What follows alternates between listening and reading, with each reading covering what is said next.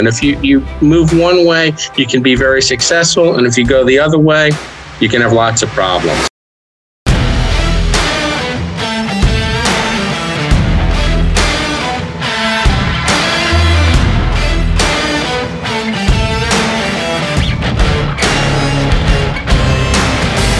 What's shaking? Welcome back to All In. I'm your host, Rick Jordan. And first thing I'm going to ask you is, you liking this? Awesome. Download the past 3 episodes because you're going to like those too. And share them with 3 friends because that's the only way that we grow. We don't take on sponsors. We don't advertise. The only way we help more people is if you help more people by sharing this out to at least 3 people today. Now, my guest is author of 2 Amazon bestsellers. The first one is What About the Vermin Problem, which apparently it's about rats, but not about rats, so we're going to find that out. Influences and Influencers. He's a speaker, professor, business consultant, middle and executive management. Peter Christian, welcome to the show. Thank you, Rick. Glad to be here. Man, I was looking at your title there, and it's like, hey, is this about rats, right? And the influences and influencers, that's pretty self-explanatory, which is pretty awesome. But tell me about this. Is this a metaphorical thing for you? The book itself, or? Yeah, sure. Dive into it. Open your book, Peter. Open your book today. Let's go. Open my book today. Well, I wanted a catchy title. I think I got people's attention with that because they certainly asked me a lot about that, whether it deals with extermination. And it wasn't intended to be that. It was just one of the segments that really got my attention about dealing with other people. And that particular instance dealt with communication, or a lack of communication. Where at the end of a project, I was hit with, well, what about the vermin problem? Something that hadn't been discussed through the entire entity of the project. So it just totally baffled myself and my colleague who was working with me. So I thought it would be certainly interesting, and it is. Like I said, it's gotten a lot of attention and questions, just like you. Is it about rats and getting rid of rats? I hope not. It's about people. But you can all judge for yourselves whether you consider it rats or not. I certainly didn't consider them rats. Just a question. Interesting. All righty. So you've also been a consultant to middle and upper management, right? Middle and executive management. What is that about, man? Because I have very limited information about you in front of me right now. And I would love you, because you were an executive at Crayola as well. That I know, right? Yes. So where did this consultancy start? What? Well, it really started through the actual work I was doing when working for corporations like Crayola. There was a lot of internal project work that was going on, and I was essentially an internal consultant to the company, looking at making changes to things. And that's what projects are all about, and consulting is all about, is looking to make changes for improvement. So when I left the corporate world, if you want to call it that, not working directly for a corporation, but with corporations, it seemed natural to get into the consulting world and helping other organizations through the experience and the knowledge that I had gained. I felt that I knew enough and could help people enough to do that, because I had the opportunity to do it coming right out of college. I could have worked for Price Waterhouse, but I didn't feel that I was worldly enough, knowledgeable enough to tell people 20 years or 30 years my senior what they were doing wrong and how to do it better. But certainly after having about 20 years of experience in the corporate world, I certainly had that confidence and felt that I had the ability to do that. And I not just worked with middle and upper management, but I worked with a lot of the, you might call them lower, but really the workers, the people who do things every day. And I actually found them a lot more interesting and fascinating than the executives, because they really knew what they were doing and talking about. Executives kind of had lost it somewhere along the line. Hey, now. Yeah. Just the way it goes, I guess, unfortunately. Hazard of the trade. Yeah. Was that true for you, though? Because, you were an exec at Crayola. Did you see yourself losing touch? No. And in fact, I would get criticized for that by some of the other executives who would say, you're too involved, you're too much into the details. But I thought to myself, well, how do you make decisions? How do you really understand what's going on so you can direct people about what to do if you don't know the details? And I didn't try to micromanage or get too much into it where I was doing other people's jobs, but just for my own edification so that I could help to better direct my folks and determine the courses we were going to take. And they certainly appreciated it too, because when we could sit down, we could have a real conversation. I wasn't giving them, the blather, if that's what you want to call it, the executive speak, with all the generalities and so forth. We talked details. And I was able to provide some good information to them, and they certainly provided great information to me that helped me with my job. Good. You mentioned something a little bit ago that you had difficulty at one point giving direction or consultancy to those 20 and 30 years your senior. And I remember it was maybe 10 years ago. So I was 30 years old, 30-ish, right? And there was a client of mine who was in his early 60s. And he called me up and he's like, Rick, and this floored me, man. He goes, Rick, ever since my dad passed 10 years ago, I haven't really had anybody to bounce ideas off. And you seem like somebody that really understands marketing. And mind you, at this point, I was right at the start of my company, which was an IT support and cybersecurity company, because that's only 12 years old now. So it was towards the beginning. And he's like, you really seem to have a handle on marketing and sales. Would you mind if I bounce some ideas off of you? And I was floored, man, because here was somebody that was 30 years my senior that just recognized that he could even learn something from me, being that young whippersnapper, right? Mm-hmm. So that was part of the thing, because it was interesting. I didn't decline it, but at the same time, there was the question in my head of why me, which is probably something similar to what you were maybe going through. But how did you break that mental limitation, which I think I really placed on myself? I don't know if you share the same perspective or not. Well, to me, if you don't stay involved in what's going on, it gets boring.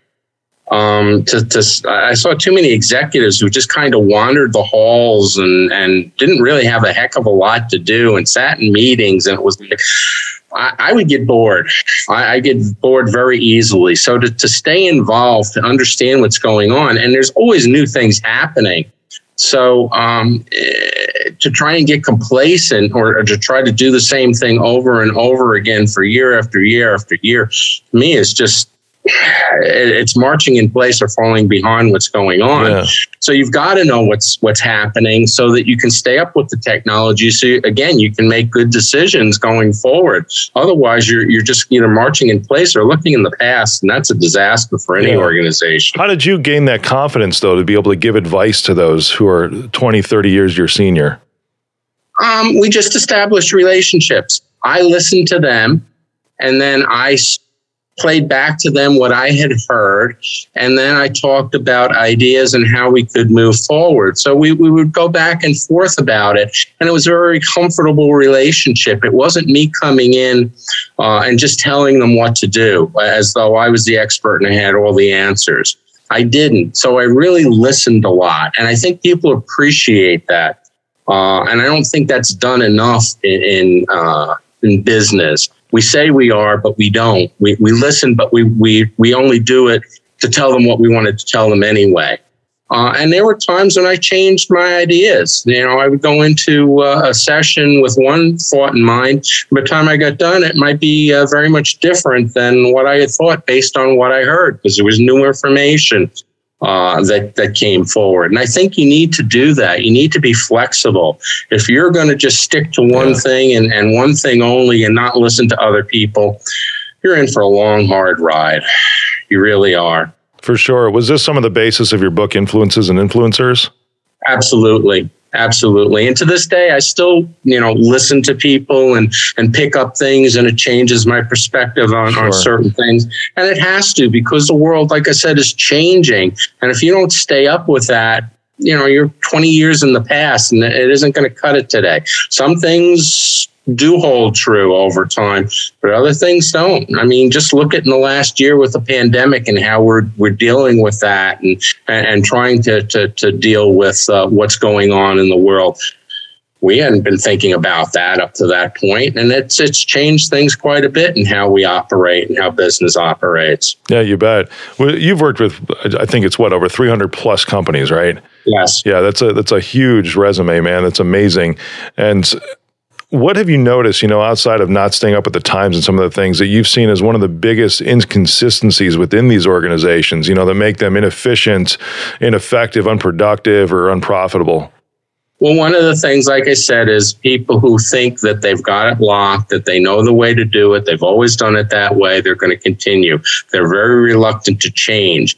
But yet they realize that if they keep doing the same thing over and over again, they're not going to get any better. So why they're reluctant to change, I don't know. I guess it's just human nature that we kind of get stuck in whatever we're doing. We're comfortable, and it's tough for us to change. But the other thing is commitment. People tell you that they want to do things differently, but when you get down to it and you're kind of at that point where you've got to make the changes that are necessary or do the things that might be a little bit uncomfortable, they back off. They're not really committed to doing it. They tell you one thing, they do something else. And my motto, and you can ask my children this because they got tired of hearing it growing up, is, kids tell you that whatever they think you want to hear, and then they go and do something different. And I would always say to them, don't tell me, show me. And after a while, I didn't even have to say it. I would go and they go, I know, don't tell me, show me. Well, it's the same thing with business. Don't tell me what you're going to do. Don't tell me what you're thinking. Show me, do it. Okay. And I see a lot of the ones that do it and do it well, they succeed. The ones that don't, they struggle. They struggle. And sometimes they cause disasters. The company folds because of that. For sure, my man. You talk about project managers and their importance too, right? Why are they so important to what you teach? Good project managers. There are a lot of project managers out there. Good project managers. Good Lord, yes. Good project managers. Did I strike a nerve, Peter? A little bit. And that's, again, why I got into teaching, to try to help people and to move things along, because I've seen some really bad project managers. Either they don't know what they're doing, or they try to micromanage people. They've got to be in on every detail. And again, like I said, I wanted to know what was going on, but I didn't want to be a part of it necessarily. It was so that when people came to me with questions or discussions or whatever, I could talk intelligently about it. But good project managers put their teams together, and then they let them function. Their job is to make sure that the team, it's kind of like the orchestra leader. He doesn't play an instrument. He probably could, but he doesn't. But he's there to make sure that everybody hits the right notes at the right time and that things are coordinated and that. Could an orchestra work without an orchestra leader? Probably, but I don't think it would sound as good. You notice that every great orchestra has a leader in front of it. Well, the same is true with projects. If you want a good, successful project, you need a good person who's leading it. They provide the vision. They make sure that the team understands what they need to do. Each person knows what he or she needs to do. And then they work with them to make sure that the things are getting done. And they're the ones that kind of remove the roadblocks, the obstacles get in people's way, because usually people are not just working on one thing, that project. They're working on multiple things, and they've got to juggle that. So the manager has to be there and recognize it and how to make those things happen. And when something gets in the way, they've got to remove that roadblock from the team or the team member. To make sure that things are happening. And they've got to remind people, we're all human. We all, sometimes we take things for granted, or we don't do what we should do when we should do it. And they're there to remind them. I call them PETAs, Project PETAs, and you know what a PETA is. Okay, a lot of people do. In fact, I did that to my class, and they were like, so now they call it kind PETAs. So I said, fine, whatever you want to do, yeah. You'd be like, whoa, my professor's a real human being. Look at that. There you go. He's relatable. We're going to keep hitting this nerve, Peter, because when you're like, good project managers, I'm like, what makes a bad project manager? They don't communicate well. All right. They do not, when things change, they don't tell people on a timely basis. They hide bad news. They they don't help their people to succeed. They expect them to. And when there's a difficulty, I had a boss like that. He said, well, that's what I pay you for. He says, what are you coming to me with any of your problems for? Well, that's what the boss is there for, is somebody that you can bounce it off of and can help you to get past it. And when you don't do that, when you just expect people to do whatever, what do they need a manager for? I mean, really, I had that. I literally said to the vice president at one point, why do we have this guy here? And he just kind of rolled his eyes and he says, well, it's your job to take care of him. And I said, well, what's his job then? I thought his job was to take care of me. So anyway, there it's been just some late very staff frustrating nights to at me. McDonald's when I was working there when I was 16 that, late night and there was no manager. It was, Yes. So they just found the only person just because, whatever, understaffed on management, who cares? But those were some fun nights without the manager. And I had some of the same thoughts, even at 16 years old, because the place didn't burn down. We still made the burgers. And they just found somebody I was 16, but they found somebody who was 18 to actually just set the alarm code and lock up. And that's all that was needed. It's like, okay, so why do we have these bodies around here anyways? If we all know our jobs and they're SOP down to a T, to where it's like, I was really amazed because, by the way, I learned a lot of lessons working for McDonald's too, and how consistent everything is across the board from restaurant to restaurant to restaurant. And I even apply those principles in what I do today in consistencies and procedures and operational efficiencies. So probably some of the biggest lessons, but yeah, there were times late at night to where there just were no managers because at 16, hey dude, I'm closing, right? I'm the one that's running the mop across the floor in the dining area. I'm the one that's cleaning the grill, because I'm the 16-year-old. But you don't need a manager there for that. Why do they even exist?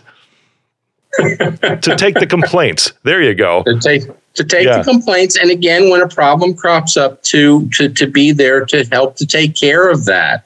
The employee is supposed to be doing her job, whatever that is, whether it's making the food or serving the food or whatever. And when something crops up, the machine breaks down, the manager is there to help to make sure that the machine is functioning again, or if the food items aren't available, why not? And to make sure that they are. That's not the employee's job to do that. Theirs is to take the stuff that's given to them and then do something with it. So for sure. And it didn't matter so much too, because we're talking like the contrast between good and bad project managers, right? There were times to where there were really good managers at McDonald's that you would love them to be around you. But then when you knew that person that wasn't there, that was a bad manager that called in sick or whatever, you're like, see, we didn't need that person anyways. Yeah. One of the favorite people that I had and who I really respected was the basketball coach, John Wooden. And I would watch him coach games, and he was motionless. Okay. Yeah. He didn't say anything, but when he needed to, he'd bring his team in and he would give instructions. So they said to him one day, they said, you don't seem to do a lot during the game. And he said, we do it all during practice. He said, and it's instilled in the players. He said, and if I've done my job, then they know what to do when the game takes place. Yep. If I have to tell them then I haven't done my job and they haven't listened very well. And I went, wow, that's powerful. That is really, really powerful. And it's true. No doubt. At that point, it's the middle of the game and craziness is going on. And now you're going to tell them what to do. You've practiced it over and over and over, and it's instilled in them. And that's what good managers do. Yep, right on. Now, are your books related in any ways? The first book and the second book? In a way.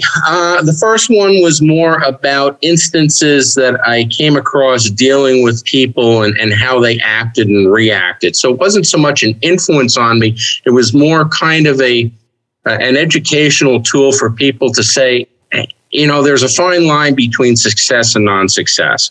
And it depends on the decisions we make and the actions we take. Well, you mean that's like there's a gray area there that exists? Absolutely. And a very fine line between the two. And if you move one way, you can be very successful. And if you go the other way, you can have lots of problems. So mine was to point out positives and negatives, and say, but if you did it a little bit differently, you could have the completely opposite result. The second book, Influences Influencers, and that was only because the person I was working with on the first book told me, well, all authors write at least 2 books, if not more. And I went, oh, really? I wasn't intending on that. So now I have to come up with something. Is that the fine line for a success with an author? I guess so. Like I said, I'm constantly learning. What did I know? Crap, I thought one book, you're done. That's it. Yeah.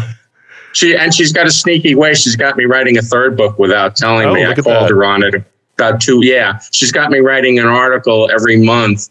And I said, after 12 months, I'll have 12 articles, and that's enough for a book. And you know that, don't you? She started laughing. So I said, but you're just not asking me because you don't dare ask me about the 3rd one. Look at the ethical manipulation there. I look at the But with Influences and Influencers, it got more personal. It got into the fact, again, that there are so many people in our lives that have an impact on our lives, whether we realize it or not. Sometimes we do, sometimes we don't until after the fact, let's say.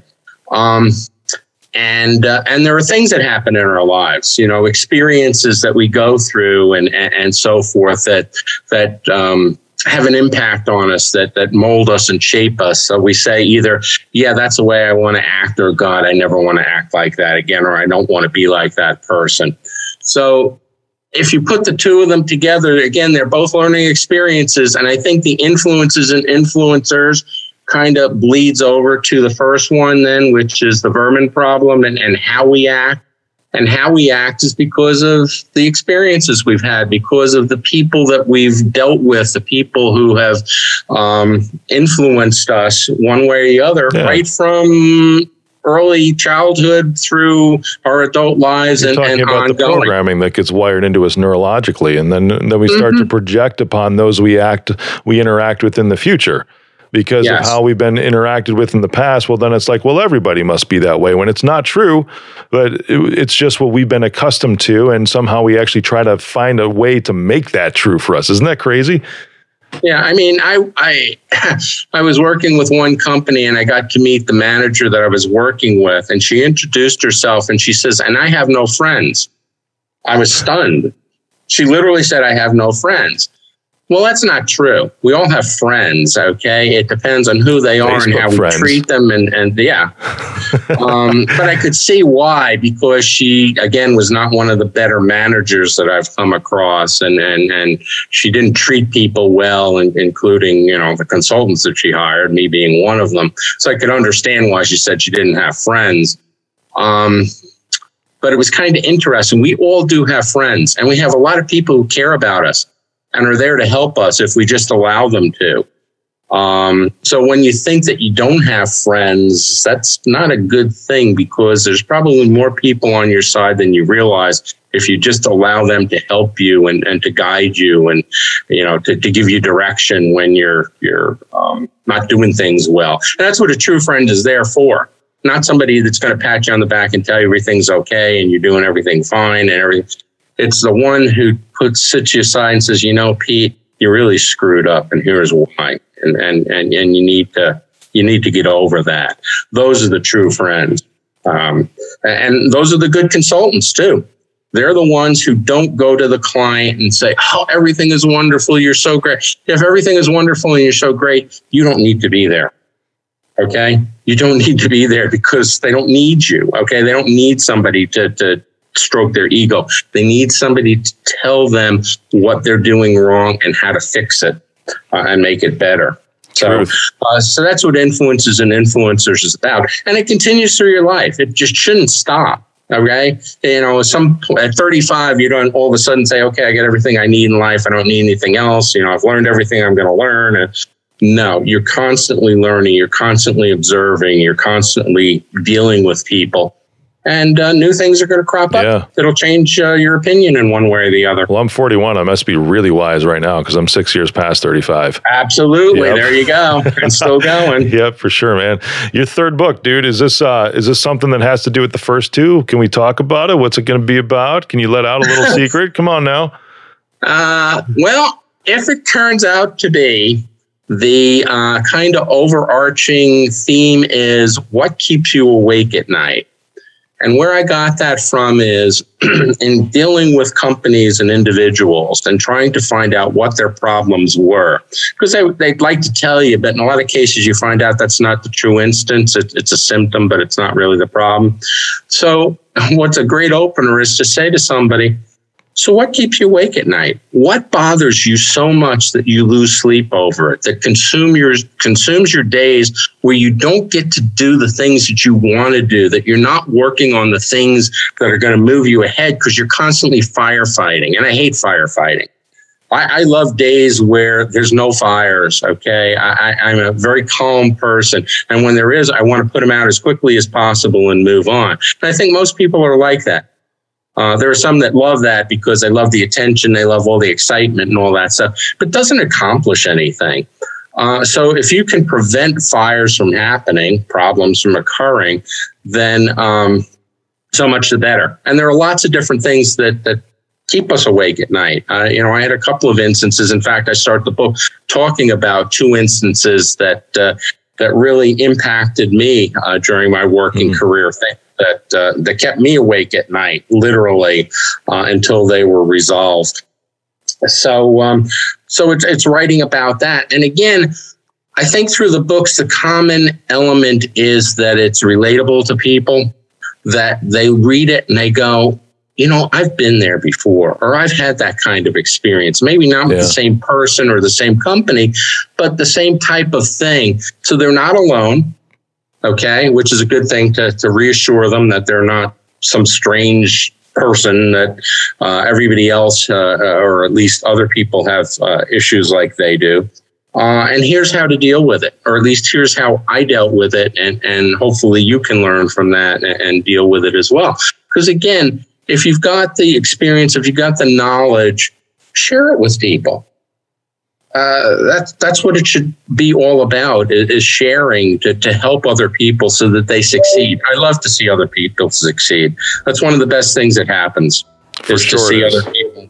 I appreciate your perspective on that, my man, because this is and I hate it when they don't. I hate it when they resist and when they have continuing problems because of themselves and their own decision as to what to do or not to do. That bothers me to no end, okay? Because I'm getting paid some decent dollars to help them, and I want to see them succeed. I want to see them get their money's worth. Yep. Okay, to me, that's a blast, is to see that, and not just succeed, but to succeed even beyond what they expected, where they go, wow, I didn't just get my money's worth. I got whole lifetime's worth. I mean, that's just so cool. It's the best thing there is about the job. I love it, my man. That's awesome. So I really appreciate everything you've said today, brother. And I know that everyone can find you at PeterChristianBooks.com, right? Pete Christian Books. Pete Christian Books. PeteChristianBooks.com. PeteChristianBooks.com. That's my website. I'm also on LinkedIn. So you can look me up on LinkedIn, and I think you can find me. Just look for this gorgeous face. And YouTube, yes, exactly. And I also have an email address, which is phchristian and the number 53, and that deals with my birth date year, at gmail.com. So any one of those 3, each one you can send me a message if you want to talk, get together and discuss things. You might have an issue that you would like to talk about, or read something that I wrote and you've got an opinion on it. I'd love to hear feedback from people. Cool. Get in touch with me. We can also find your books on Amazon, of course, because you're an Amazon bestseller. What About the Vernon Problem and Influences and Influencers? Thank you for speaking truth about friends, too. Yeah, and the third book that's going to be coming after you write your 12 articles, right? Yeah. There you go. She's going to get me to get that third book out. I can just feel it. Thank you so much for being on, Peter. Appreciate you. It was a blast. Thank you very much. Thanks for having me.